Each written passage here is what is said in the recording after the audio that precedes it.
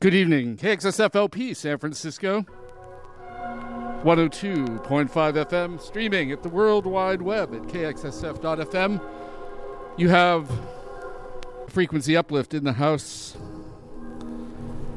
Second Sunday action tonight. We're honored and blessed to host our second Sunday's poet, but more than that, an academic, a scholar, a activist, a storyteller. Fuifuilupe Niumeitolu is going to come on in a little bit. We have some music from Oceania and some new music from all over the world. Broadcasting live here from Ilamu, from unceded Ramaytush Ohlone territory. To begin, though, I think we'll start with some new music out of New Zealand, I believe. And this is The Oceans Before Me, featuring Kalala and Marina. Carry on the walk.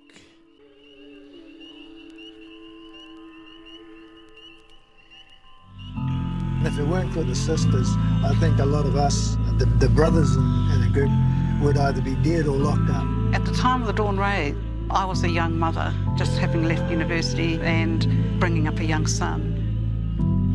Those rooms who house the red squad, those boys were running out. Papa's, they coming back to you.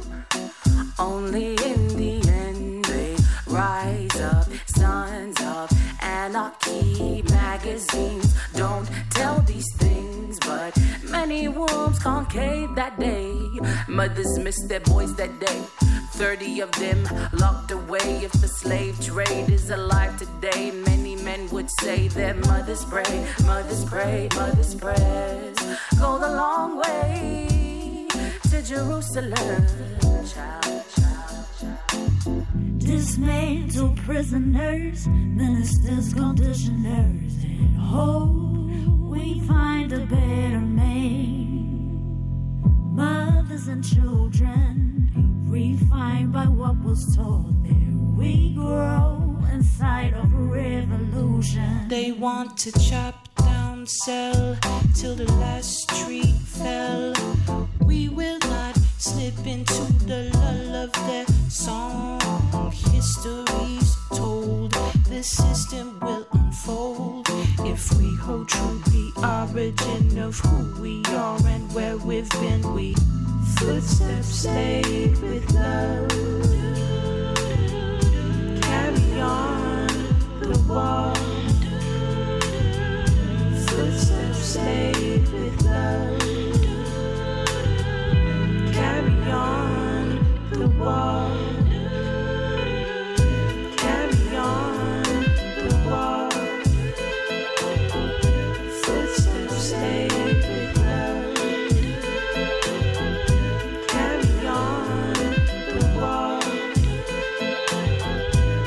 The Panzer Sisters were the backbone of the Crucible years. We did a lot of work in the office, petitions, cooking sopasui and kalo for the community and homework centres. Mariama, she was always our go-to person. I do think of her as one person who made such a difference in our group and was so dearly. And healing the open wound of the experiences of our families and our people during the Dawn Raid.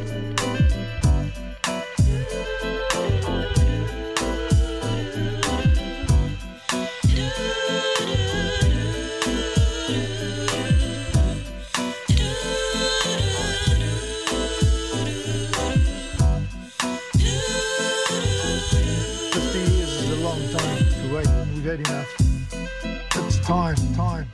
Footsteps laid with love, carry on the walk.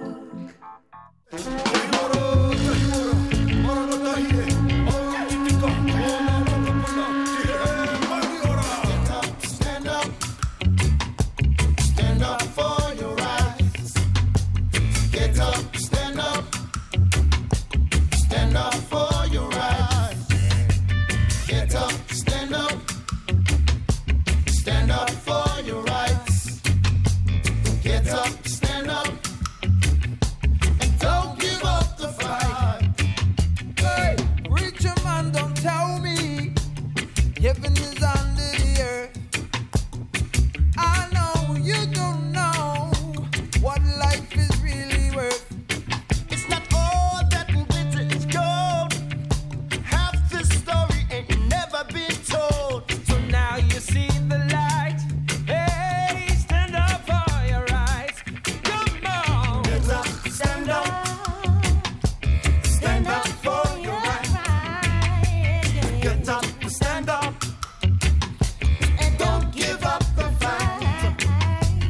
Get up, stand up. Stand up for your rights. Get up, stand up. Don't give up the fight. Most people think Great God will come from the sky. take away everything. Make everybody feel high. But if you know what life is worth, you will look for your someday. Now you see the light. Stand up for your right. Stand up, oh, stand up for your rights. Stand up for your Get up, rights. stand up. Yeah. Don't give up the fight. Don't give up the Get up, fight. stand up. Stand up for your rights. Stand up for your rights. Get up, stand up. Don't give up the fight. We're sick and tired of the ism, schism, game, dying, go to heaven in the Jesus name, Lord. We know when we understand, Almighty God is a living man. He moves some people sometimes, but you can't fool all the people all the time. So now you see the light. We got to stand up for your rights. Get up, stand up. Stand up for your rights. Get up, stand up. Come on, don't give up the fight. Come on, y'all. Get up, stand up. Stand up for your rights. Get up, stand up. Get up, stand up. Don't give up the fight. Don't give up the fight. Don't give up the fight. Don't give up. Don't give up the fight.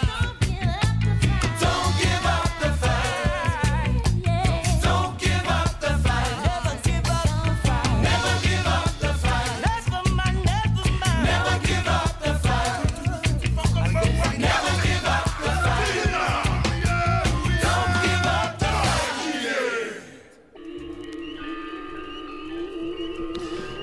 And thank you for tuning in. This is for Frequency Uplift here at KXSFLP San Francisco, 102.5 FM, streaming at the World Wide Web at kxsf.fm. I want to take this moment to thank our frequency partners, KSFP, taking over from them on the terrestrial airwaves here at KXSF 102.5 FM. We do it like that, switching off 6 hours, public affairs, progressive politics, and now music and culture, and a feature from Oceania, from Pacifica, from the poet and activist and academic scholar Fuifuilupe Niumeitolu, coming on soon. But I want to take a moment and say some thanks to our various underwriters, and we want to especially thank this underwriter. The Native American Health Center has been serving the California Bay Area Native population and other underserved groups in our region since 1972. NHC offers medical, dental, behavioral health, community wellness, and women, infant, and children's services at locations in San Francisco on Cap Street or in Richmond and Oakland. To learn more, visit nativehealth.org.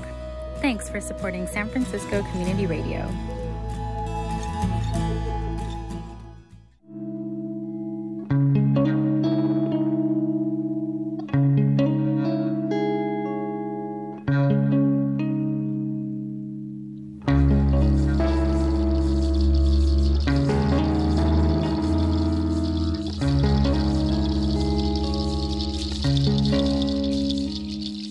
ሊነጋ ሲል ይጨልማል፣ ልብ ሲያዝን አይን ያለቅሳል። ከብዶ አየሁት ያን ደመና ላሳልፈው ልትለልና ስሬ ከስር ከመሬት አጥብቄ ነው የያዝኩት። ግራ ከቀኝ ቢያጋባኝም ነፍሱ ያልፋል አይጥለኝም። ግራ ከቀኝ ቢያጋባኝም ነፍሱ ያልፋል አይጥለኝም። ነፍሱ ያልፋል አይጥለኝም። ነፍሱ ያልፋል አይጥለኝም። ነፍሱ ያልፋል አይጥለኝም። ነፍሱ ያልፋል አይጥለኝም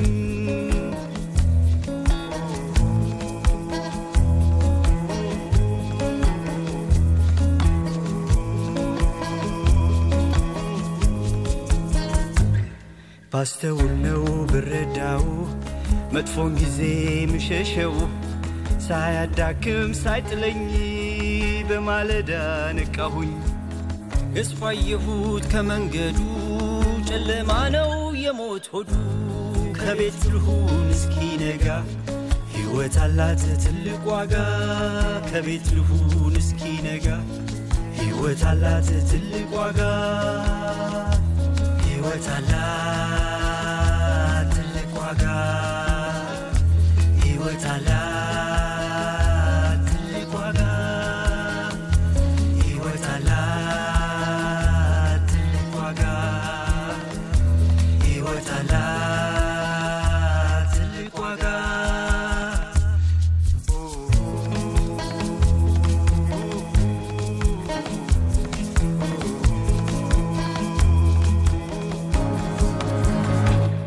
እምዬ ሀገሬ እጅገን ታልፍና ቸርነቱ ይብዛ ያኑርን በጤና ስንቱን ቻይ መቤት መጥፎሽ ይራቅና ይንቁ ልጆችሽ ይማሩልሽ ቀና ሀገሬ ሲያምርብሽ ስንተባበር በእኩልነት ስንኖር ስንከባበር ስንቱን ቻይ ሀገሬ ክፉ እንዳይነካሽ መቼም ቆሚያ ላይ ማችን ሲያምሽ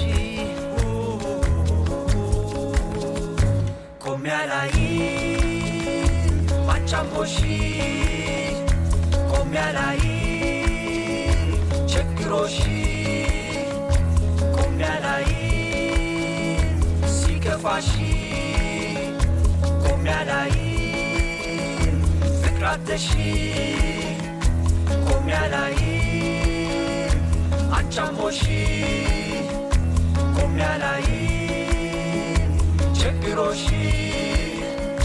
ቆሚያ ላይ ሲከፋሽ ቆሚያ ላይ ፍቅራተሽ ቆሚያ ላይ አቻምቦሽ ቆሚያ ላይ ችግሮሽ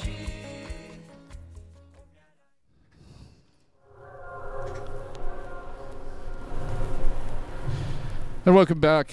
That was from Australia, a Ethiopian man living in exile there in Australia. Yasa Haile, the track Koma Alayim, a plea for refugees there, especially during COVID, just released independently during the pandemic. Before that, we heard Tutahi, I believe that's how you say that. Get Up, Stand Up featuring Shefu and King Kapisi from Aotearoa from New Zealand. And before that, to start out the hour, we were hearing Oceans Before Me, a collaborative group of female rappers, women rappers from Aotearoa, from New Zealand, carry on the walk, talking about the Dawn raids in the 1970s of the Australian or the New Zealander government expelling and raiding lots of workers and migrants there brought over to provide cheap labor. And we are blessed and honored to have on the phone with us Fuifuilupe Niumeitolu, a academic, a Tongan scholar, storyteller, community organizer, having received her doctorate at the Comparative Ethnic Studies Department at UC Berkeley. She's now a 2021 UC President's Postdoctoral Fellow at the Department of Native American Studies at the University of California, Davis, working on two manuscripts, the Mana of the Tongan Everyday, Tongan Grief and Mourning, Patriarchal Violence and Remembering, as well as a collection of creative nonfiction narratives, looking for... You're going to have to correct me. Hine Nui Tepo, Searching for Our Mother. also on the founding committee of a number of initiatives around climate justice, the Moana Nui Pacific Islander Climate Justice Project, working with community organizations as well as having worked facilitating ceremony and restorative justice work with Pacific Islander prisoners in Northern California, as well as working for prisoner abolition. Beyond that, she's a historian with the Segura Te Land Trust, an urban indigenous women-led land trust working to rematriate indigenous lands. It goes on.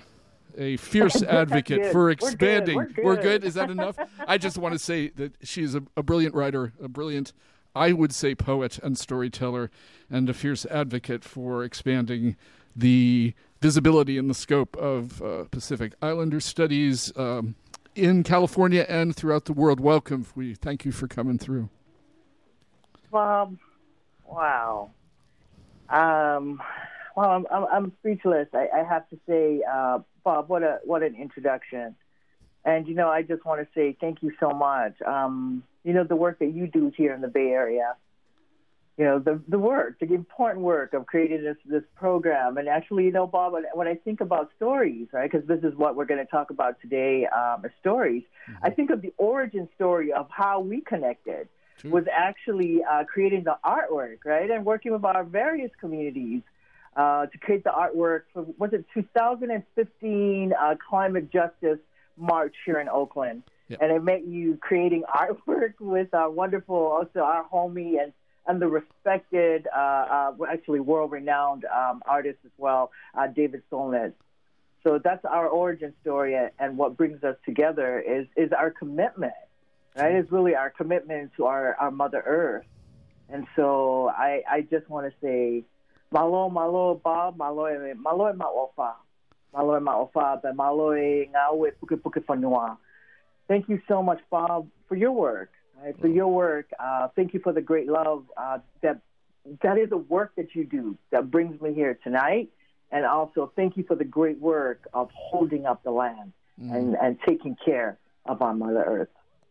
Well, thank you. I really appreciate that bit of props. It was an honor and really fun to work with you guys in that coalition and create that beautiful the set of banners, actually. So your work fundamentally has a lot of roots in storytelling and in the art of bringing people together, in the art of uncovering stories and of telling those hidden stories. So tell me a little bit about the two books you're working on, but yeah, tell me just a little bit about them and we'll go from there. Sure. Well, to talk about storytelling, as an Indigenous person, and Bob, I also just want to say thank you so much also for thank you so much for naming me as a poet. Right, for naming me as a poet. What a great honor that is, and also a really humble calling, right? And that's what storytelling is. It's a humble calling, and it's as a Tongan, as an Indigenous woman. Storytelling is also an ancestral calling. Right? It is an ancestral calling. When I was writing the dissertation, Bob, that took me more than a decade. Right? And I talk a lot about that, especially because I work with so many young people. So many young people that come from working class families. Many Tongan and Pacific Islander young people, California Indian young people, African American young people, who are really afraid to go into academia. First and foremost, because of our invisibility as people of color, and also because of this elitism. It's class elitism. So I always talk about the fact that it took me 13 years. This is only for the PhD, right? This is not even for the MA and the undergraduate. But I talk about it because I hope that it can help to, help some of the shame to dissipate, and also to normalize our own time, right? Normalize that it takes much, much more than this particular kind of allotments of time that we're given to have it done. And so the dissertation talking about that, also was always in relationship with other people, right? How that particular, for me, book of stories was completed was really because of the relationship that so many people never gave up on, right? And that's me. They never gave up on me. And I'm so grateful to them because it's really through their prayers and their great love for me. You know, Bob, to talk about stories, I really have to. It's always about a genealogy, right? It's about a genealogy of the people that came before, people that I'm in relationship with at this current moment, and always storytelling for the indigenous storyteller. Our role in telling the stories is always because of our great love and our relationship, or what we Tongans call va, right? Is our relationship to the ancestors of the next 7 generations. And I learned this from my father, my beloved father, the late Tangata Olakepa, and also my grandmother on my father's side, paternal side, my grandmother, Saliloa. Both of them, I really feel really blessed that I had learned from both of them, who I consider 2 of the most talented orators, Tongan orators that I had met in my lifetime. And what a great honor to learn from both of them. Because when I learned, Bob, my father, and just also, beloved listeners, thank you so much for making the time to join us in our conversation tonight. My father worked as a translator for the Mormon Church, and my grandmother my grandmother, of course, she lived in Tongan, never came to the United States. My grandmother was really well respected in Tonga for her role. This is important. This is really, really important for her role as a woman, right? And as a keeper of Galoa, a keeper of stories, right? A keeper of the importance of being Tongan. And I think about what she did really well that was so important. Bob and listeners, one of the things that she did really well that I still remember, and I just cherish it within my heart and in my memory, is that she would be invited to go to so many Tongan weddings, birthday parties, church openings. She would be invited to go to all the social events. She was quite a social icon in Tonga. And her role as a Tongan woman, particularly coming from the family that she did, was the recitation of genealogy, right? And it was always about to come to these particular gatherings, social gatherings, to remind us Tongans of who we are and our connections to each other. Right, but as I've grown older, of course, I'm able to process that a little more. I see that my grandmother Saliloa and my beloved father Tangata, the role of narrative of tracing genealogies was much more than what we see, here perhaps in the West, of what I see all of these genealogical companies doing. Right, what they were so concerned about with these stories was not just the honoring of the past, right, tracing our connections for this present moment, but Bob, it was always about reimagining, and it was always about this great love and cultivating our relationality with the next 7 generations. It's striking to me that, this is such a deep calling across generations. And you are also, in your work as an academic, confronting, generational trauma and trying to bring out these stories that are transformational for people. And maybe you can talk a little bit about the narratives around the book of Hine. I'm sorry, Hine Tepo. Yeah. It strikes me the beauty of that. We talked about this earlier, but the beauty of that narrative and in some ways the difficulty and the tragedy of that is like we remember those stories and those kind of histories and to recast them in a new light. So please tell us a little bit about that work and how you're recapturing and changing things there. Thank you so much, Bob. Hinenuitepo, for us from Polynesia, right? So Polynesia, the Pacific, or Oceania, which is an important. Oceania is a term that was a coin that was given to us by one of our beloved fathers of Pacific Island Studies, the late Dr. Professor Ed Belihau Ofa. And this particular region of the world includes, Polynesia, the part of the world where I'm from, of Oceania, where I'm from. That includes many island nations that so many of us in the West know, like, for example, Samoa, right? Samoa, or Aotearoa, New Zealand, Hawaii, right? Rapa Nui. So these are all island nations that are more familiar to the West. And then, of course, it includes the Black Pacific, right? The Black Pacific, where some of the most important work of indigenous resistance is happening. This is the Black Pacific, right? This is happening with our relatives, our brothers and sisters in West Papua. And I just really want to bring that up. And maybe we can talk about that a little bit later.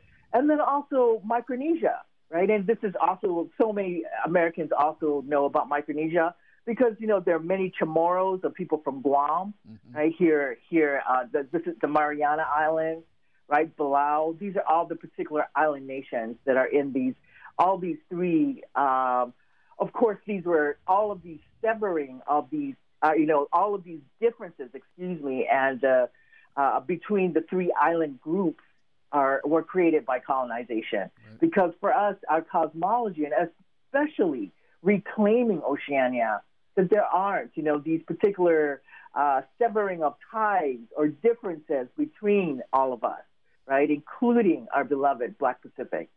This term Oceania shows us also how we also where our greatest strength comes from is our collective mana, right? Our collective sharing our collective genealogy that is grounded, right? That is grounded within the largest body of water on our Mother Earth, which is the Pacific Ocean, right? And so Hinenuitepo, right? Hinenuitepo comes from that genealogy. Hinenuitepo is to also say the name, Bob. For me, I say it with great humility. Hinenuitepo is our great mother, one of the most powerful or have the greatest mana deities, a female deity in the Pacific, right, and especially in Tonga. And one of the looking for our mother, Hinenuitepo is actually it begins with really speaking back to these particular origin stories, these colonial. For me, I actually, in the writing that I do, I argue that these are actually colonial stories, right? And in this particular story, I'm in conversation with the renowned Tongan scholar Fuifuilupe, and his telling of the story of Hinenuitepo. And in his telling of this origin story of our beloved mother, right, who has the greatest mana in Tonga, and also she's throughout Moana Nui or Polynesia. So she has her role is also revered in Hawaii, also in Aotearoa, New Zealand, right? And so in this particular story about Tonga, the story is about one of the lesser male gods who comes in to her, undetected, so to speak, in the telling of the story, that Fuifuilupe, with all due respect, right, he tells the story of Maui, a lesser god, making his way into this, to this great god, the greatest mana. He comes into her room, and while she's sleeping, right, he enters her body. Right, so this is part of a narrative, an origin story. And for me as a Tongan woman, I had always grown up with the story, right? I heard it on A3Z, which is A3Z, right, which is a Tongan, I'm saying that in the New Zealand way. Z is always Z, so it's A3Z. During the summers when we were children going to Tonga, Tonga Side School, which is an elementary school, we would hear these stories, in the mornings. There are always these origin stories, and the origin stories were always about, they were always about some of the core themes that tied all of these narratives together, including another narrative of how the origin of kava, right? Kava roots is a sacred drink in the Pacific, throughout the Pacific, not just in Tonga. I mean, really Melanesia, also in Micronesia, and throughout Polynesia, right? A sacred. It comes, and many people here in the Bay Area, of course, know, right, from alternative medicine, that it's a root. So this particular narrative on the origin of kava is about Fuifuilupe, a daughter, right? A daughter whose life is taken by a Tongan king in order for and then her body is buried, and it is through her body that kava, is birthed and comes to be. And so, what I do in this particular stories, relative to our listening and also to, Bob, is that I ask the question, why is it that in all these particular narratives on these origin stories that are revered, that tell us of what it means to be Tongan, that seems like violence against women is always centered. Right? So that's really, this is how I came to doing the research project, the dissertation, and also this book, Looking for Hine Nui Te Po, which is a book of creative nonfiction. So I talk back, I speak back, right? Of course, this is a word that so many African-American feminist scholars have brought out, right? We're speaking back to the white master. Where in this particular, in the ways that I retell these stories, I am actually saying that these are not, quote unquote, traditional Tongan stories. And if they are, traditional for who? Right? Traditional for who? And so I'm very critical of the heteropatriarchy that was brought to the Pacific, brought to Tonga, and also my work looks at indigenous California. So I'm really critical of how heteropatriarchy, which is a Western invention to our indigenous lands, right? How heteropatriarchy has become normalized, and what is perhaps, Bob, and relative to our listening, perhaps what is the most pernicious about heteropatriarchy is that how we, as indigenous people, view it as a tradition. And so that's that book, Hine Nui Te Po. That's what that particular book is centered on. And then, of course, the Mana of the Tongan Every Day. It's my dissertation. it's my baby, the one that took 13 years, So, it's kind of a child now. It's no longer just a baby. It's a teenager. And, go ahead, Bob. Yeah, I just said it's a teenager, and it's ready for the world. Right. Yeah, it's not just a baby anymore. It's a teenager, and it is a book that looks at histories, right? It looks at Tongan histories. It looks at the phenomenon of white terror, right? That I redefine. White terror is a racialized violence aimed to produce colonial systems of kinship and social relationalities by surveilling, legislating colonial institutions of gender, sexualities, and families that privilege heteropatriarchy. And Bob, the surveillance extends to the very intimate cores, right? Because this is where I'm most interested in. It's the very intimate contours of private, our private relationalities and the minutiae of everyday Tongan life. And this new status quo, in the work that I do, both in the research work that I do and in the storytelling that I do in Hine Nui Te Po, I argue that this new status quo is produced as well as maintained through the normalization of violence against the bodies of Tongan women and girls. And correspondingly, I argue that the scope of white terror is inextricably tied to the expropriation of the Tongan natural world, or the whanua, right, the land, or our Mother Earth, and to the moana, or our mother, the ocean. And so in the work that I do, both in the scholarship and also in the storytelling, I also it's not really, these are not my concepts. These are actually traditional Tongan concepts, that these cosmologies, the natural world, these are cosmologies that are often delineated as feminine, and they're located at the core of what we as Tongan people defined as the sacred. And so it's really an attack on the sacred in a way, in trying to change minds and devalue our and the people's attachment to both to the land and to their women, to the mothers, to their sisters. It would seem. Yeah, Bob. Yeah, and I think about the work to exactly. I'm just thinking, and just being in conversation with what you just said, I also think about the Ramaytush Ohlone leader Karina Gold's definition of rematriation, right, and the work that an organization like Segurity does, right. She always talks about, of course, the rematriation. Really, it is a work. It is a work, and the core of one of the core objective of rematriation, according to Gould's definition, is to end violence against women, right? Which is, it is to confront the histories of white terror here in California as well. Mm-hmm. And in her definition, and I just bring this up, Bob, in conversation with what you just said, she said, we also embrace our brothers, in this work that she does, claiming that rematriation is indigenous women's work. She says it also includes our indigenous brothers. It is also to bring in our indigenous uncles, right? Our lovers, maybe husbands, right? So it includes men.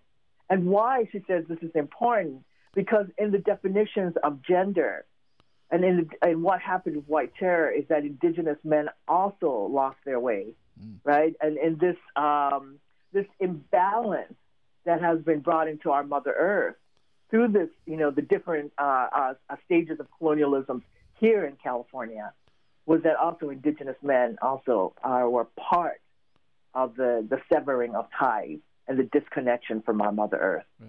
So this healing, right, has to include, and of course, as you know, Bob, her definition, Karina Gould's definition too of rematriation includes, it's so generous, too. It's so generous. It includes all of us as guests, right? It includes all of us as guests now. Like me, although I'm an indigenous person from the Pacific and Tonga, I'm a guest on this indigenous land, exactly. Right? And in the work of rematriation, it's also this generous vision, and I really am so humbled by it.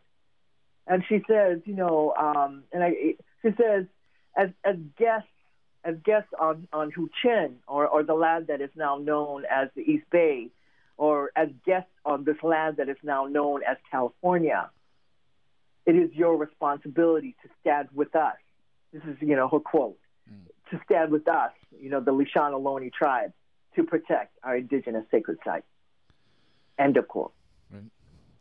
And importantly, to stand with the land, and to to try to recenter the land and women and women's leadership in what we do, because that has been the colonial project to shift that sense of attachment and that sense of relation that you mentioned.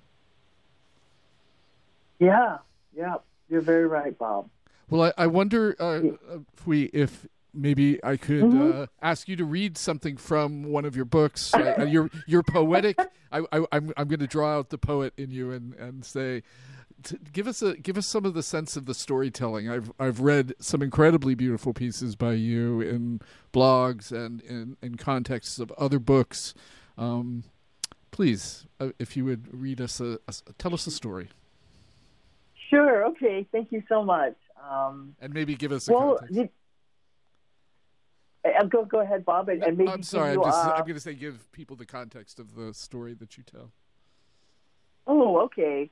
Well, this particular one, Ellie's story, it's actually a story when I was much younger, and I was still living in Utah. This particular story, I was still living in Utah, and as you can see from the narrative, I do what a lot of women do, right? I follow the examples, I guess, that, and perhaps it's a really gendered cycle that I'm participating in. It is the cycle of violence. And I follow, at this particular time in my life, I follow a boyfriend to L.A. It was a very violent relationship, but at that time in my life, as a young woman, I felt that I had no other options. And so this is that particular story. The bright lights of the city surround her like flies. She mumbles a prayer learned in Sunday school and holds on tightly to the cold air.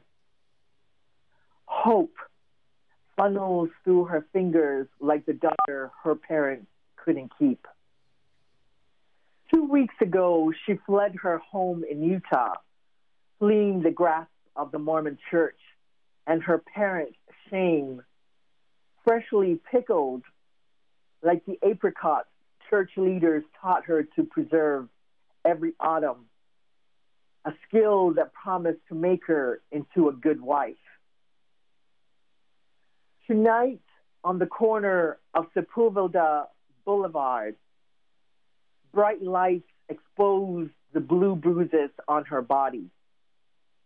Disguising her as an older woman, she is her mother, her grandmother, lingering in dark corners, abandoning guests and the tedium of polite conversation. 3 a.m. She telephones her mother, pleading for her life, for a cusp of warmth to quell the cold. She imagines that their shared silences, histories of bruised abdomen and crushed collarbones at the hands of men were reasons enough to reconnect them, bury the aching distance, and reunite them. But the silence on the other end hangs and festers like a wound. She is reminded that in her family, there are only sons.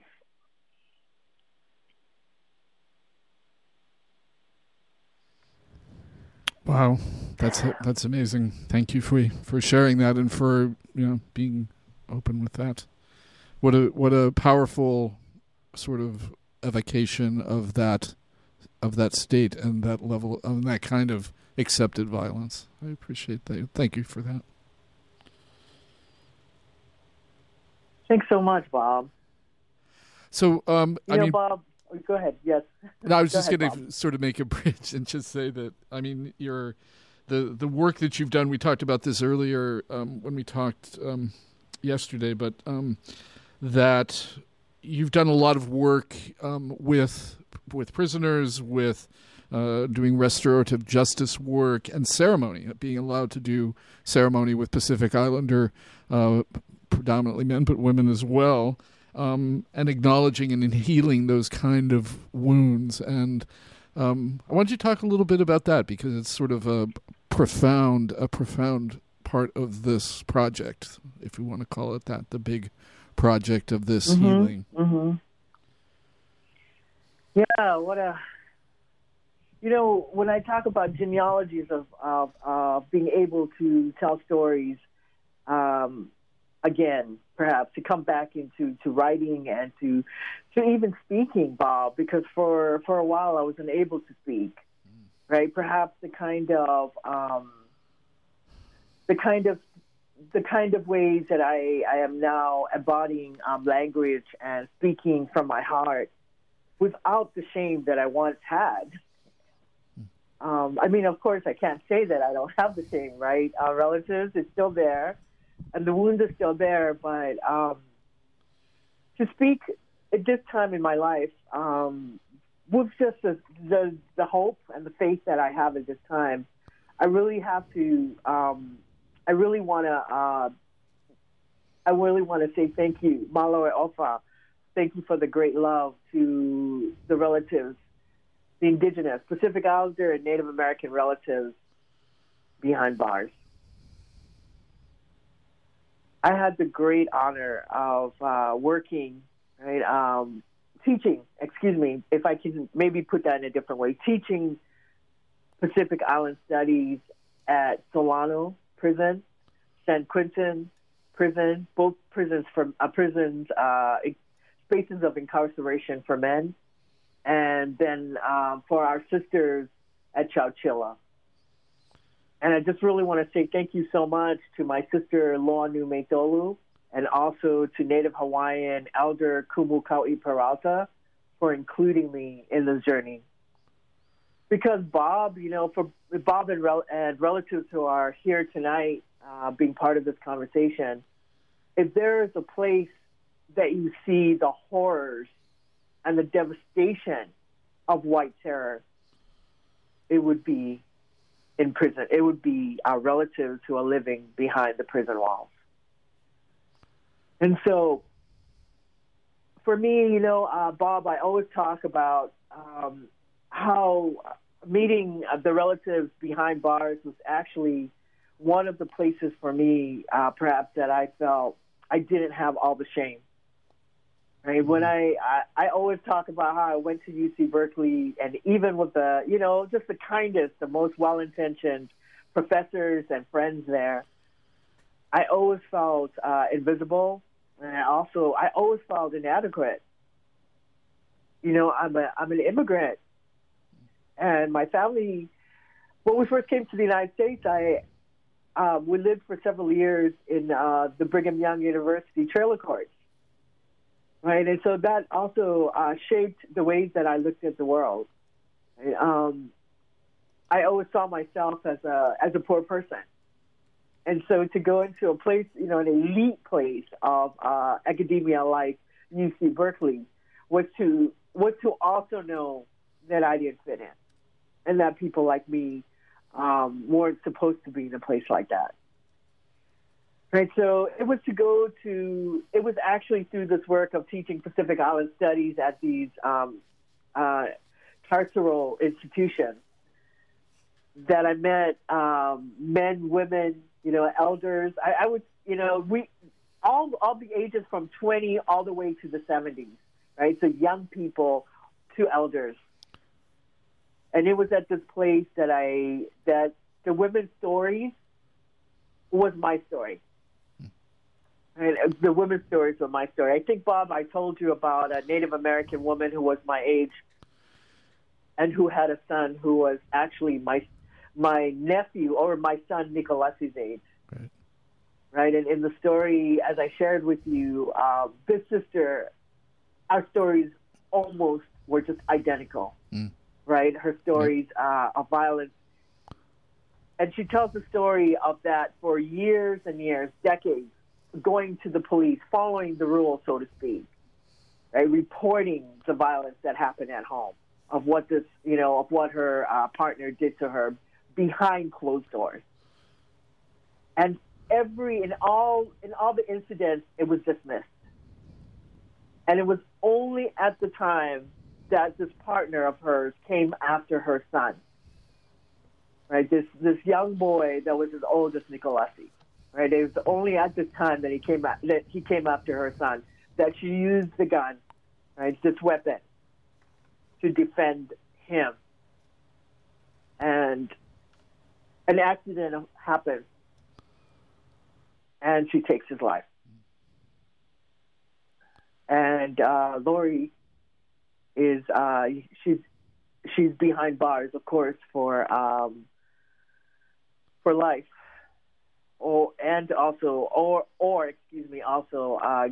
Might be out for good behavior, right? But that she's going to spend the majority of her life behind bars.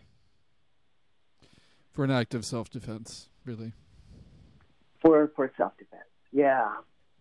So, and then, Bob and relatives who are listening, Lori's story actually was similar. It was, this is Lori's story is a shared story. It's a shared struggle that she shares with so many women that are also behind bars in Chowchilla. Right? And so I hold that story too, as I also tell another story. One of the work, a work that's so profound to me, that actually also changed my life, was the work with the male prisoners.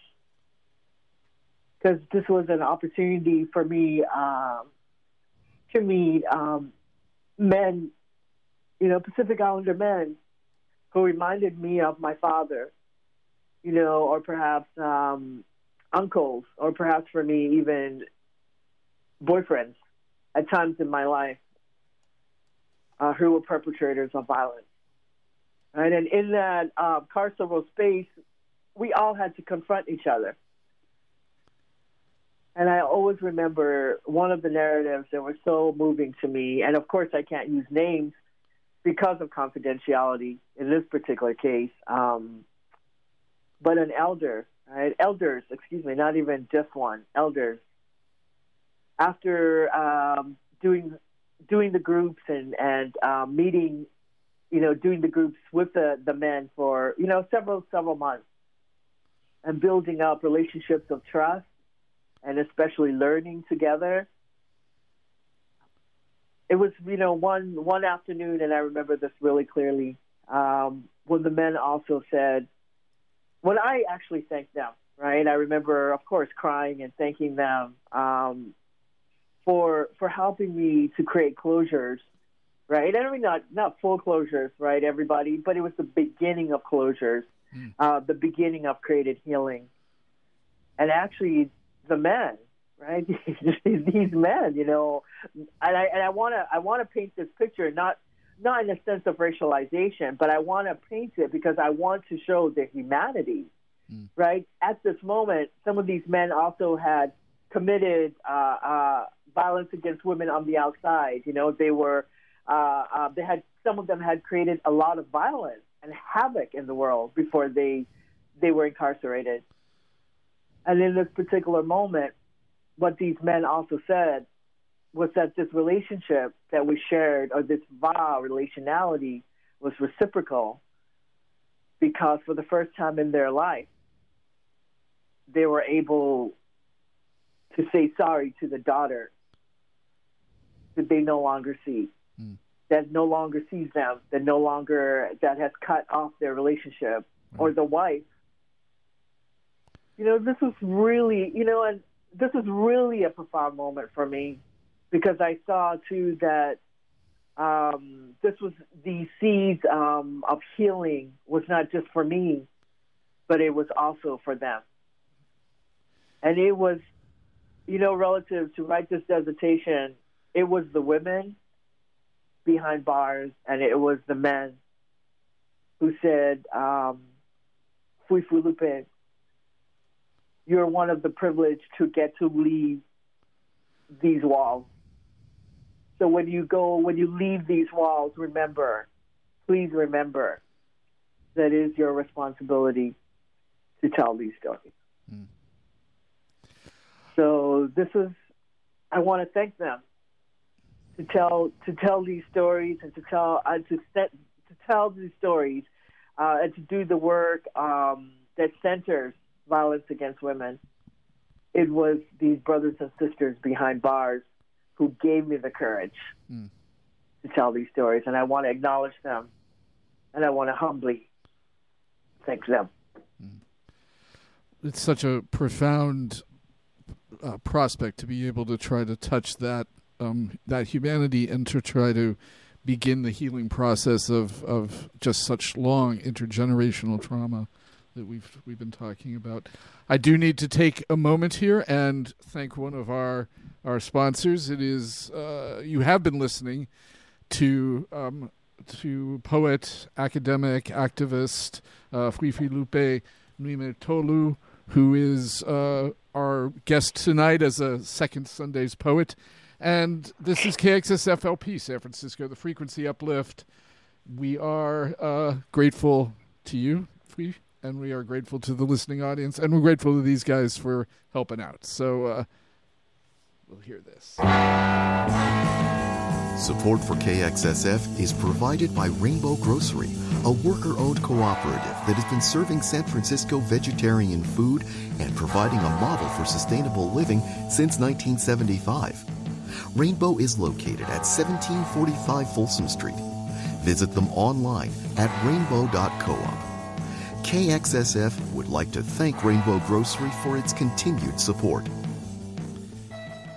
Got to take care of business there. Thanks again for tuning in, and thank you for being with us. So is there a story from there that you want to share, or another story that you'd like to grace us with? Yeah. And I know our time, Bob, is we don't have a lot of time, and so actually I could totally read the poem that we had talked about before. The poem, our good sister, Dr. Rupa Maria, and the wonderful Raj Patel wrote in their important book, In Flames. I'm very, very happy to read that. It's a gorgeous poem, and a great book as well, both the book In Flames. So please, thank you, and thank you for sharing this. We can go on a little longer. We have some great music, too, from Oceania to play, including... Oh, wow.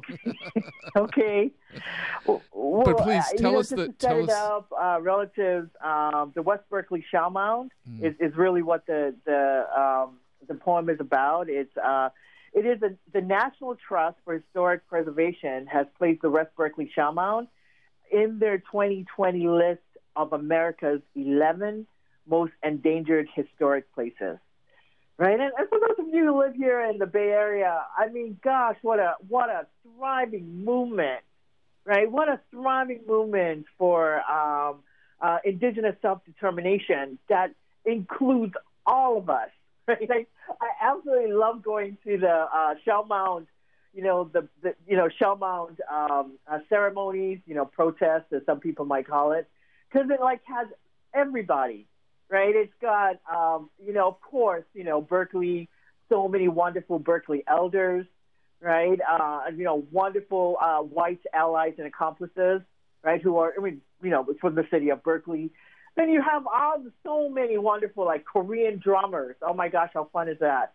Right? Also, so many of the queer and trans community is right there. It plays such an important and pivotal role, right? In the organizing of the event, right, who are forefront, are also some of the most, I think about one of my most favorite. In fact, I have it right here, right now. The Save the West Berkeley, beautiful, beautiful poster that was created by, Mika Basant, the really well-respected trans artist. Of course, David Solnitz, Bob, our homies there as well, yep. All his many artists, also so many young African-American activists and community leaders are there, people from my community, Pacific Islanders, right? And just, so many different California Indians are also part of it. So it's just so beautiful. So if you're able to, community, please check out Shell Mound, SHELLMOUND.org, right? And so the Shell Mound also is the oldest, the Shell Mound, the West Berkeley Shell Mound, is the oldest sacred site, right? The Ohlone sacred site here in the Bay Area. And they are the Lishan Ohlone tribe. Karina Gold, of course, is one of the stewards of this sacred site. And they are fighting, they're really fighting to protect the site for the next 7 generations. And so this particular poem, this particular poem is called From Wananui to the West Berkeley Shell Mound. I really want to give a big shout out to one of my heroes, and actually the past San Francisco Poet Laureate, the Indigenous Poet Laureate, Kim Shuck, for believing in me, because she really encouraged me to write this poem. So thank you also to our good friends, Rupa and Raj, for publishing it in your important book. So the poem has a few sections, everybody, so please bear with me. The first part is called Story Number 1. the desecration. The desecration of the sacred, violence against her native woman body, persistent upon his arrival. He brought out all the instruments of progress, baptized and renamed her Berkeley. Her body submerged under him. He is heavy and unrelenting as empire. Her plaited black hair he wrangled into platitudes, singed the iridescent strands to silence. He is the weight of asphalt, a lonely parking lot. His ownership of her, he termed as, quote, freedom, end of quote. Story number 2, the Tongan Mormon baptism ceremony. I am an 8-year-old girl at my Mormon baptism ceremony in a small chapel in Ma'ofanga, Tonga. My hair plaited and split in two, a division so inconsolable. My mother tenderly tied the wounds with bright white ribbons to mark this moment, the missionaries termed as, quote, coming of the light, end of quote. Under a leaning breadfruit tree outside the Mormon chapel, hungry dogs mate, irrespectively of the piety inside.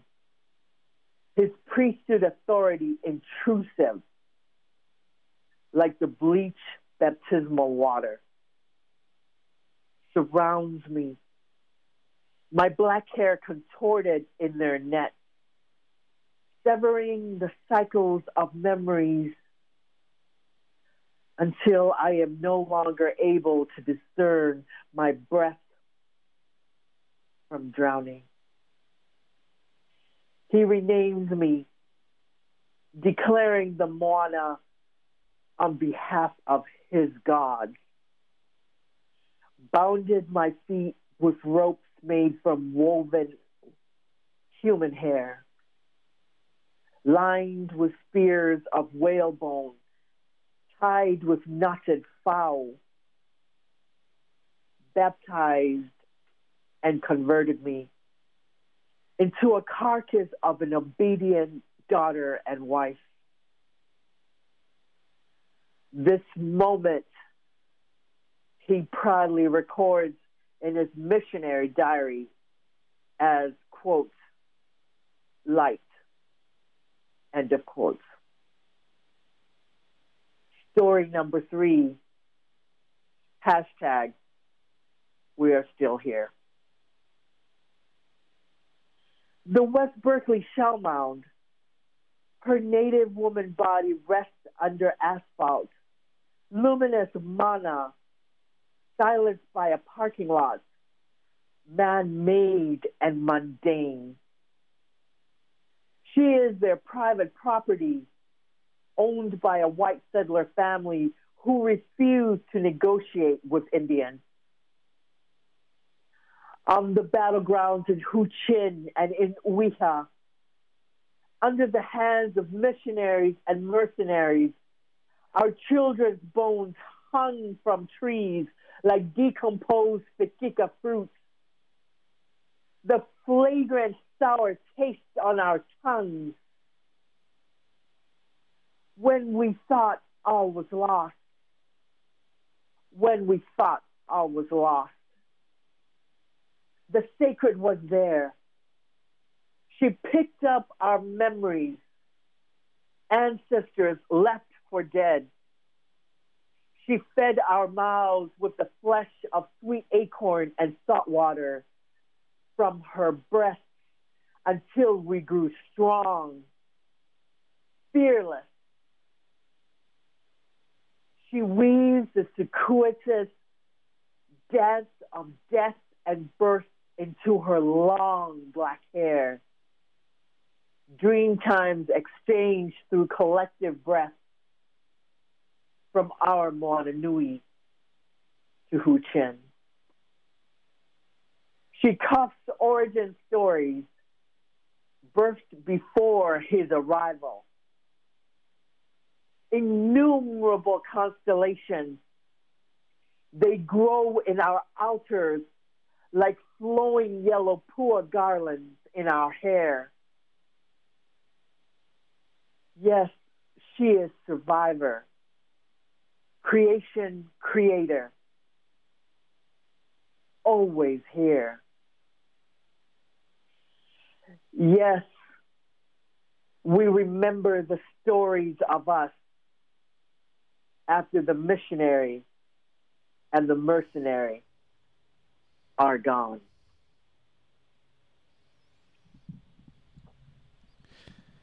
Thank you. Thank you, Fuifuilupe Niumeitolu, for that poem from Moana Nui to the West Berkeley Shell Mound. It's amazing. That's such a powerful poem, and I've said this before to you, but it encapsulates, it feels like, this work and what we've been talking about, the telling of stories and the honoring and of the connections to the land and the naming of those wounds that we must heal in order to carry on and have a sustainable world for our children. Right. Mm-hmm. I mean, it strikes me, it's so powerful. It strikes me that you were working with Sagarte and with the West Berkeley Shell Mound around the rematriation issues, and then throughout Oceania, throughout as you say, Black Polynesia, West Papua, other places like that. People are struggling for their land, struggling to reclaim land in Hawaii, the struggle around Mauna Kea. It strikes me that at the root, it's always about struggling to maintain that connection and struggling to maintain, as the Hawaiian say, the aloha aina, the love of land, the action for the land. It seems like, and as we've talked about and demonstrated about, Pacific Islander peoples are at the forefront of that struggle because of their vulnerability to climate change and sea level rise, as well as just the legacy of the massive colonial project throughout Polynesia. Yeah. So I think what I'd like to do is maybe play. A friend of mine sent me this amazing collection of a compilation, but including a anthem for the folks, the protectors from Mauna Kea, a song composed by the Kumu, the teacher, Hinale Moana Wong, which has become an anthem. And then maybe we can come back and talk a little more if you are willing to just hang out through this song. But I don't actually know the translation, but it is called Ku Ha'aheu, and it's actually a song by that gentleman, but this is a rendition by some of the best singers throughout the Hawaiian Islands. And let's hear it, and we'll be right back. Excellent. Okay. Oops. Actually, that didn't work. It didn't work. And also, Bob, there's something really important about Kumuhina, who's, this is her creation, is that Kumuhina is actually a well-respected mahu, or two-spirit. She is a Kanaka Maoli Native Hawaiian woman. And so Kumuhina also is at the forefront of fighting for self-determination for Hawaiian sovereignty, right? And in her work, which is so important to point out, is that she talks about that mahu have always played an important role in Hawaiian culture, right? Mahu were sacred. Mahu were revered in Hawaiian culture, right? And this part of what also happened with white terror in Hawaii was the loss, right, and the criminalization of mahu.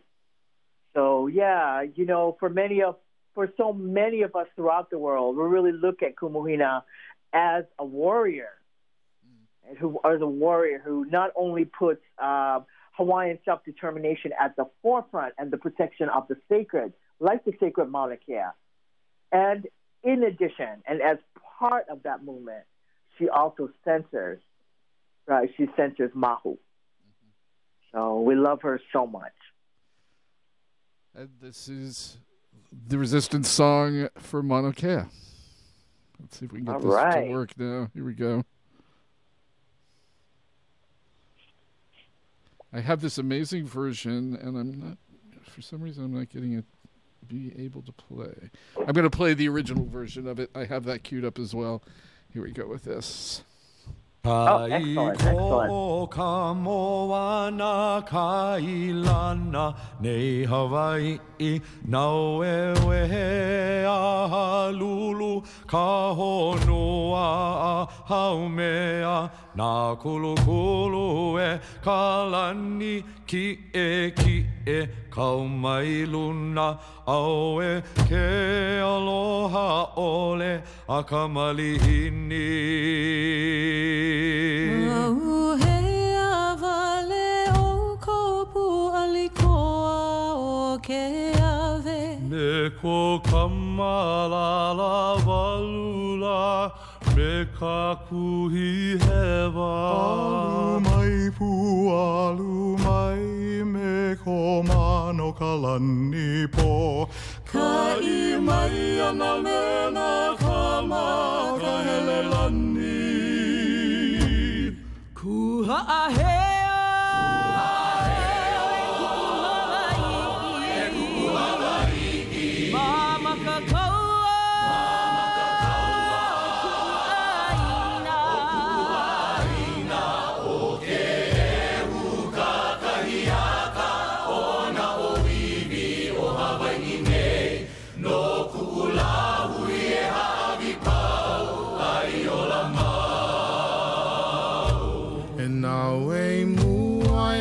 Poki ae inu vai ava he vivo ole a hoku paa a o he hope ho I mai ai ana I vale no ka kou ko e mau I ke ala au e ke aloha ole a ka malihini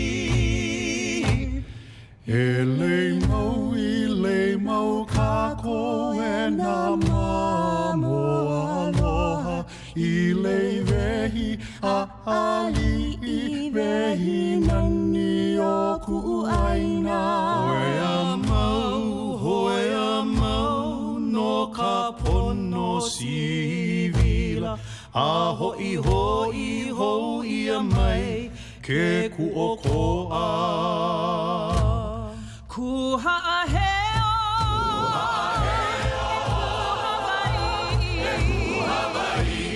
Mama kakawa Aina o ke ehu kakahiaka Ona o wiwi o Hawaii nei No kuula hui e hawi pau Ai o la mau Kuha heo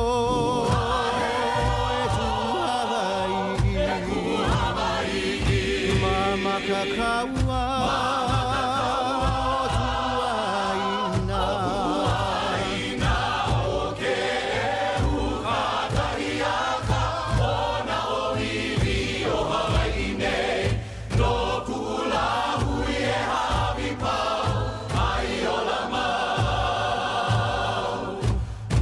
Kula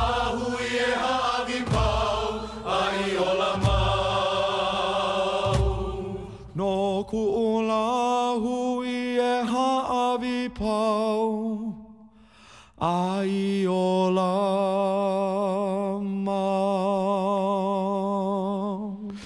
And that was Hinalea Moana Wong and a protest anthem for the Mauna Kea protests. The song Ku Ha'aweu E Ku'u Hawaii, I believe. I did my best. And we are blessed and honored to be in conversation and hear readings from Fuifuilupe Niumeitolu, who's a Tongan academic, a poet, a activist, a community activist.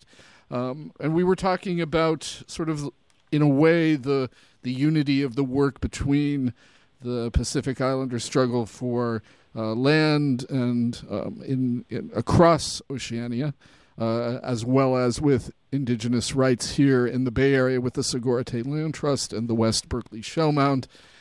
And I was wondering if maybe some background about sort of similar struggles in Tonga. And we were talking about West Papua as well, but let's start with Tonga and tell me about that. Sure. I mean, what a great question. And I love that question. And I'm just trying to think about how to frame a question like that. It's large. You know, maybe we can talk about this. You know, I know that we're going to talk about West Papua a little later, but one of the Tongan warriors actually, and one of our Pacific warriors, who was actually the prime minister, the late prime minister of Tonga, who has passed away, was for me, is the late, great, and beloved Honorable Akilisi Pohiva, right? And he passed away. Please forgive me. I know relatives. Please forgive me. Was it 4 years ago? 4 or 3 years ago? When Akilisi Pohiva, how Akilisi Pohiva became a Tongan, a beloved Tongan prime minister was that he came through the Tongan pro-democracy movement, right, which is a grassroots movement that began in the 1970s by Tongan commoners, right? Tongan commoners who had no access to land, right? So at the core of the Tongan pro-democracy movement were Tongans who refused, right? Who refused these new, actually what I argue are Western laws, right, of land ownership that happened in the 1875 Tongan Constitution, right, where this concept of land ownership is actually institutionalized, right? And this is actually created after after the colonization of Tongans by the British, right? And that led to this Tongan Constitution. That for the first time, right, where land now becomes a commodity, and a commodity that the ownership of land, by the way, is only who's given that privilege are Tongan elite or Ho'eki Tongan men, right? Tongan women do not have the access to land, and also Tongan commoners. So this pro-democracy movement that Akilisi Pohiva is part of, and so many other, Tongan warriors. And I really want to give a big shout out to the Tongan women who are an important part of this movement, but whose names and whose important work are actually invisibilized. So I want to give a big shout out. So this leads us also to Akilisi Pohiva's important role, right, in one of the very few leaders throughout the Pacific who stand up for West Papua. And in Akilisi Pohiva's, in his talks that he gave for West Papua at the UN in New York, he talked about how human rights and democracy. He said his work with the human rights and democracy, his work with the Tongan pro-democracy movement, and his work as a Tongan, as the Prime Minister of Tonga, right, fighting for our Tongan self-determination.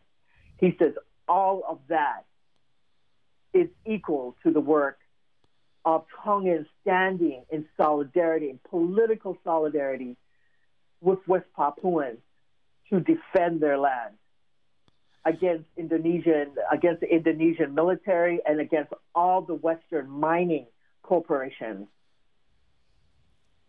in Indonesia that threaten and are currently, of course, creating genocide on their people and also expropriating their land. Right? So perhaps that's just, I hope that's a little story. I hope that made sense. Yeah, no, there's just so many. Late at night, Bob, I'm hoping anything makes sense. It all completely makes sense, and it's just such a broad and interconnected struggle, and so many struggles of similar kinds. I mean, it's really, it's a big job of international solidarity that we're talking about. You were mentioning that there is work again to coming up and an action coming up to express that solidarity with West Papuan activists. Maybe you could tell us a little bit about that. Yeah, well, December 1st is a really important day for West Papua Merdeka, or independence and freedom. Please, relatives, forgive me. I was just going to give some information on the importance of December 1st, but I don't want to quote it right now because I might be wrong. But it all has to do with the Morning Star flag, right? So the Morning Star flag is the West Papuan flag. So for 60 years now, the West Papuans who are flying their own flag within West Papua, or what is a land that is now called Indonesia. Right, that to fly that flag is to put yourself and your family under threat. That to fly that flag means that you are going to be imprisoned, and also it means that, as we've seen in several examples, right, throughout the years, and especially now, it also means death. Right, and so this is why the Morning Star flag is so important. Several years ago, we were very, very honored to work with West Papuan freedom fighters that are now living in the United States. John Anari and his family. We're also working with Herman Waignani, also another freedom fighter and also a political prisoner here in the United States, to create a march we did in San Francisco. This is several years, perhaps 2015. Right, and every single year after that, this one was on Ramaytush Ohlone land in San Francisco, right? And what we did was to raise that flag, was to raise the Morning Star flag, the very flag that our West Papuan relatives were being imprisoned for, or whose lives were taken by the Indonesian military after they did that great act of self-determination. So we worked with, of course, I know Lishan Ohlone leader Karina Gold was also an important part of that ceremony. And each year, we come back to do it. Last year, unfortunately, of course, relatives, we weren't able to do it because of COVID. And so this year, December 1st, we're working with wonderful young warriors, right? Samoan, Tongan warriors, Chamorro, right, from Guam, also some Fijian young people, to put together a program this year. And we really want to honor the fact that our community has one of the highest COVID infection and death rates here in the United States. So we really want to help support our community, first and foremost, by doing this on Zoom, right? So that we're not meeting each other and, creating more violence, or death. So we're also hoping that by doing it on Zoom, we can reach a larger community here throughout California and also throughout the U.S. I know that the young people are going to be coming out with their flyers this new week, Bob. So we're going to be posting that on social media. And Bob, I hope that I can send that to you, and you can also post it on your site as well.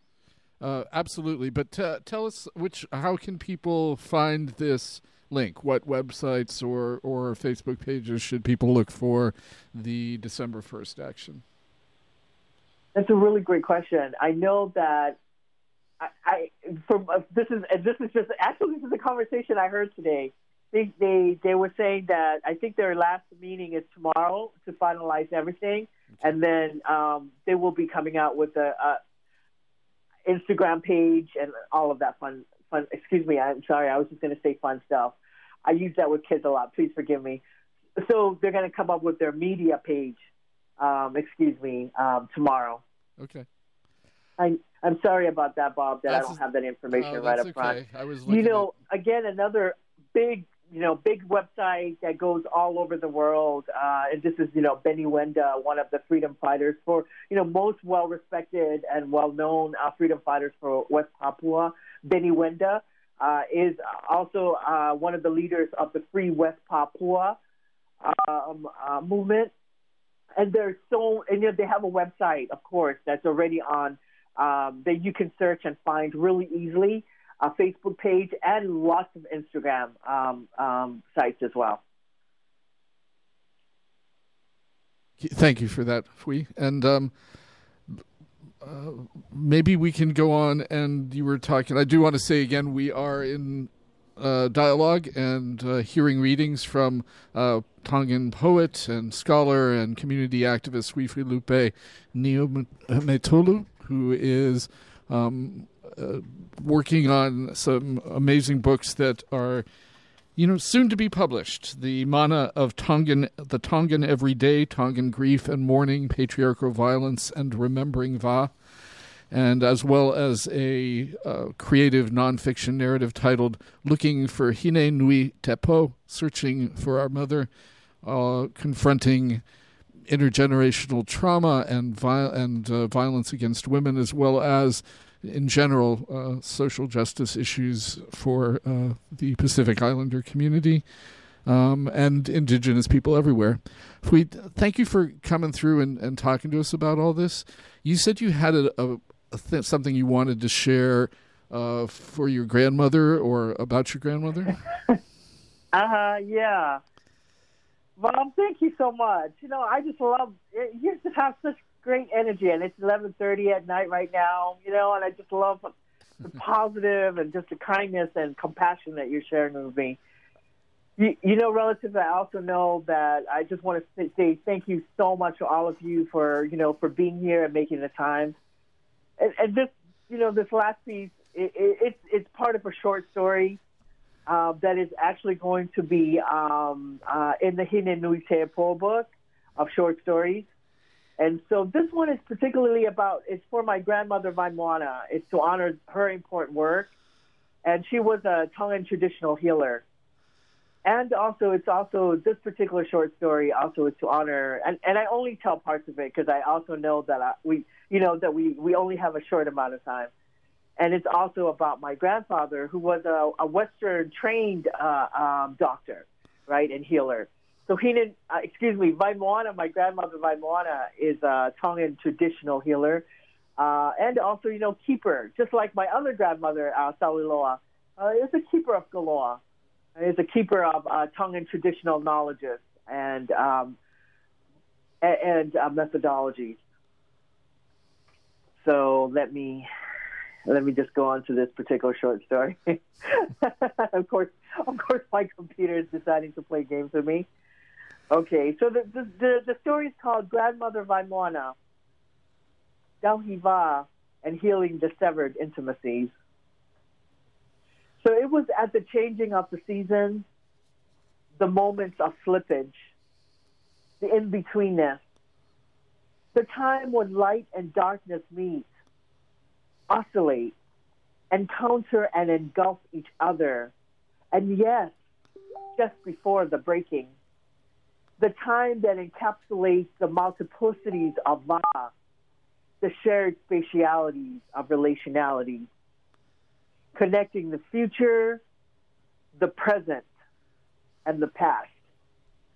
In the early morning hours in the second week of May, according to the markings on the Western calendar, while everyone was asleep, except for the spirits of the ancestors drinking kava and Mala'ekula, the royal burial grounds and sacred site located in downtown Nuku'alofa, and under the fragrant bua trees, while the hungry dogs mysteriously mated. That the baby girl knew that the time was right to release the grasp of her whanua, umbilical cord, and to come out of her mother Litia's belly.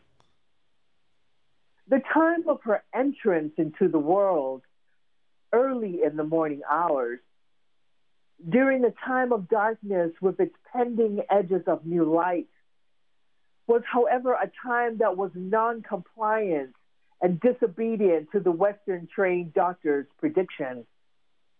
He penned his diagnosis in records, multiple pages bounded by a large clipboard. The Western-trained doctor with his serious eyes, the color of ripe, dewy shell, was the baby's beloved grandfather, Dr. Fuifuilupe Niumeitolu, known and respected throughout the Tongan archipelago. He was a Methodist Paifekau, pastor at Sayone, the main Methodist chapel located in downtown Nuku'alofa. In addition, he was a Western-trained healer and medical doctor, and he had a hand in the birth of Tongan children throughout Tonga, including many of the smaller islands in the 1960s, 1970s, and the 1980s. Fuifuilupe was the supervising doctor that stood next to Litia in Viola Hospital to welcome the baby girl, his firstborn granddaughter, into the world.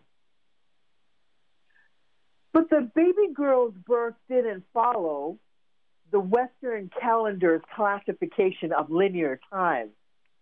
And the time of her birth into the world didn't follow the declaration of time written in the official records of Viola Hospital. And yet, the baby girl knew that she was right on time. Her birth followed the cycles of time that was given to her mother, Litia, by her grandmother, the healer Vaimoana. And these stories of her birth were given to Vaimoana by the grandmothers and grandfathers that came from another time, the time before time. There were the old ones, ancient, always here. They have never gone away. Vaimoana was a healer that used the old Tongan knowledges, but often she kept her practice and extensive knowledges hidden from public eyes, especially from the scrutiny of the Methodist Church, including the eyes of many of her own children and relatives. As a commoner woman using the old Tongan ways, Vaimoana's labor as a woman healer was often not welcomed. Her labor and the labor of other Tongan women healers that centered Tongan cosmologies and Tongan traditional cultural knowledges were made illegal and invalidated, and in its place, the new Tongan status quo privileged the colonial institutions of Western medicine and heteropatriarchy. Thus, they praised the labor of male doctors, like the baby girl's beloved grandfather, Fuifuilupe, while they marginalized and silenced the labor of Tongan women healers, like her grandmother, Vaimoana. Well, Bob and relatives, I think I might leave the story there. You know, it continues for several other pages. It's beautiful and profound. Your grandmother and your father, that dualism, and just the beauty of that struggle. Thank you for sharing these sort of healing stories with us today. Really, stories for liberation. And again, this is KXSFLP San Francisco, 102.5 FM. You're streaming on the World Wide Web, perhaps, at kxsf.fm for the Frequency Uplift. And our guest tonight, Fuifuilupe Niumeitolu, a academic, a writer, a poet, a scholar, a community activist. And thank you so much for coming through and reading and talking with me. I had the greatest time. Thank you so much. Thank you so much for this beautiful invitation to do what we call Talanoa, or Talk Story. And thank you so much, relatives, for tuning into this program. I had a beautiful time. Thank you so much. So much love. Thank you. I will. I'm going to have to take care of some spots in a minute, but I want to end out with some of the music that you suggested. I found some beautiful stuff earlier by New Zealander Aotearoan group Oceans Before Me, but you also suggested the Aotearoan artist. I'm spacing his name now. Tigalau Nest. Yeah. And I loved this song. It's a remix version from his band, the Unity Pacific, and it's a remixed version recently of Give the People. And so we're going to play that, and we'll be back in a little bit. Excellent. Thanks so much. Thank you for being here. A little more time, just a little more time. Give the people a little more time, just a little more time to sing and dance, and maybe even make romance. Yeah, now give it up the chance. Will he ask her for a dance, or will he go lightly? Give the people a little more time, just a little more time.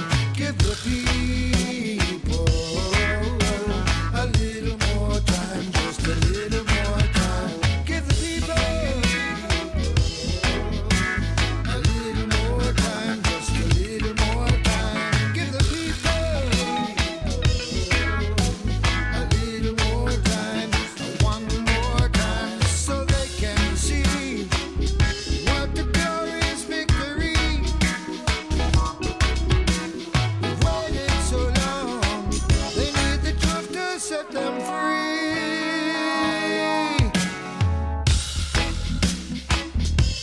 We are all refugees, and this world belongs to you and me. But we just want to be free. I believe man's home is the world. We're just searching for somewhere to call home. Give the people a little more time, a little more time. Give the people a little more time, a little more time. Give the people a little more time, a little more time. Give the people a little more time, a little more time. Give the people a little more time, a little more time. Give the people a little more time, one more time.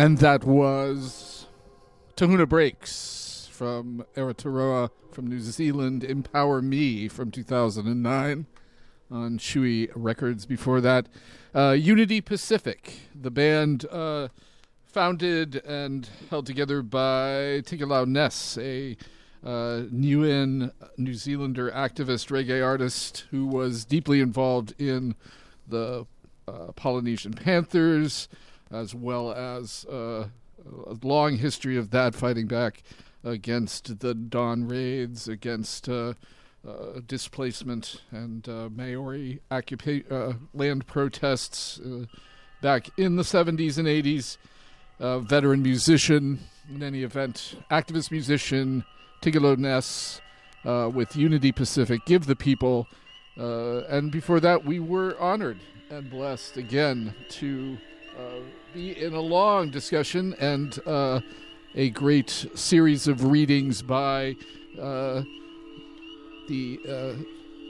Tongan activist, community activist, storyteller, academic, Fuifuilupe Niumeitolu, who was reading from her various books in the offing, and we heard most recently a story sort of about and for her grandmother, Vai Moana, and that's as part of the book, soon to be out, Looking for Hine Nui Te Po, Searching for Our Mother. Thank you again to Fuifuilupe Niumeitolu from coming through, for being part of this Second Sunday's Poets. There is, it also today is an important day in history as well, and I was thinking of moving away from music from Pacific a little bit into some other activist places and indigenous musics, that it is the day, November 14th, that Ruby Bridges, civil rights activist and an 8-year-old girl, desegregated the schools in Little Rock, Arkansas. Powerful moment. And I think I want to play a tribute to her from Yaz Ahmed, a Bahraini British jazz musician from Polyhymnia, the first release, but this is a remix, the DJ Plead remix. We're going to go a little all over the map from here to Norway and ancient and Sami indigenous song, but we'll talk more about that in a minute. Yaz Ahmed, Ruby Bridges, Rise of Power. This is, again, the Frequency Uplift, 102.5 FM. We're going to hit some spots because we've been delinquent in that effect after this.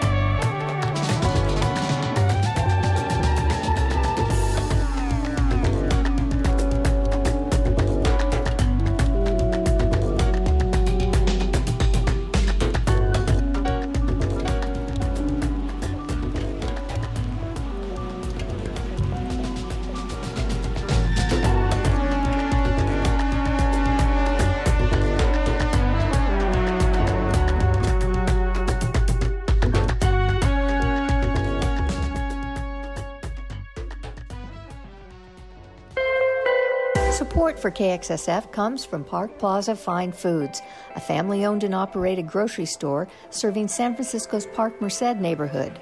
Park Plaza features an expanded foreign foods section along with all your other grocery needs, as well as a popular sandwich deli with a reputation that stretches well beyond their immediate neighborhood.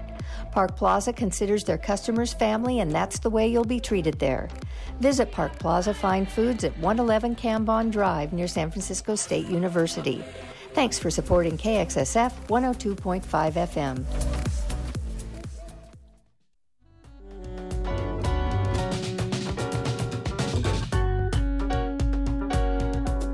Hi, this is Brother Bruno, host of the Brother Bruno Show. Every Monday, noon to 2. Thank you for listening to and supporting KXSF FM.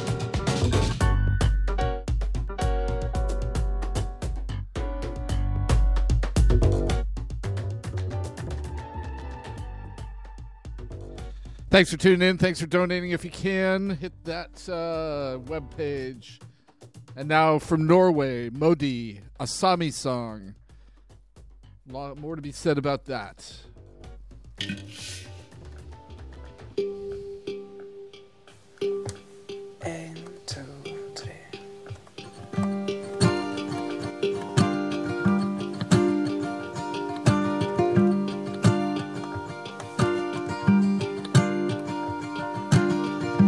Frost in the air, northern lights brought me here, and where I walk, God walks with me.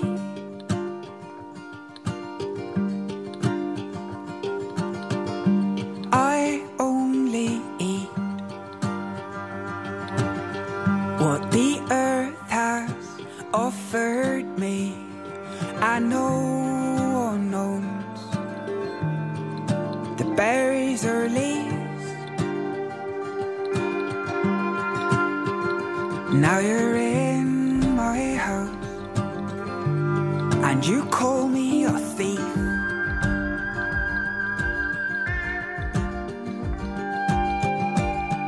You don't understand what it means to be of this land. You have to learn how to read marks on the trees. For the laws that you know, they don't apply here.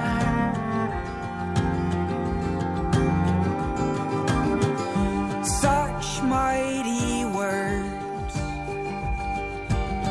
Are you God? I hadn't heard. Are you the one who made the wind blow?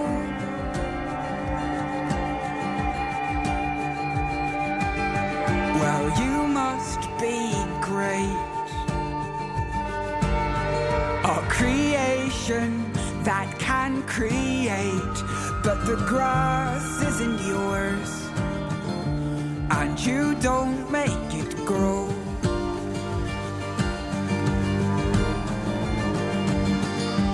You are a sham. Don't you know who I am? I do not fold my hands.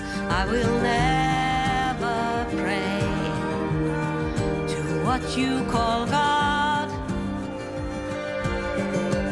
All that I need are ways to feed your greed, to have it all. Shaman, you're a fraud. So leave and leave me be. I'll drive you away.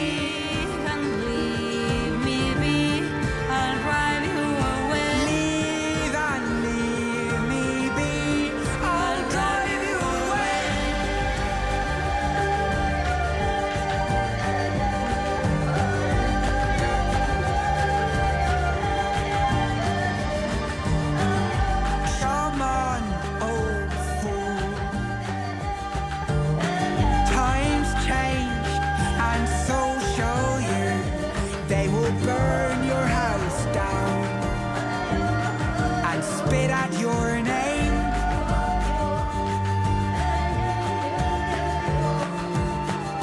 But see, beware,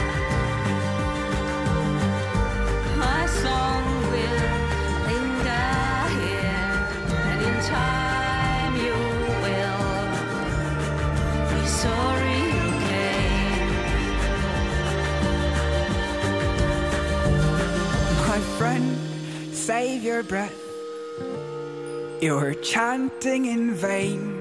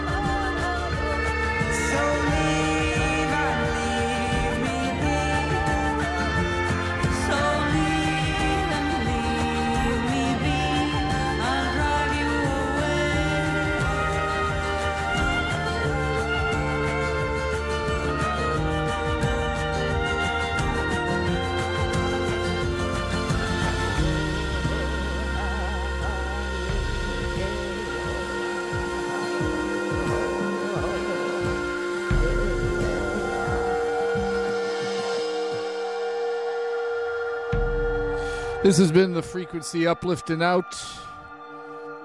Thanks for tuning in. Thanks to our guest, Fuifuilupe Niumeitolu. This was a Sami song, indigenous from Norway. It's midnight. KXSF LP, San Francisco, 102.5 FM.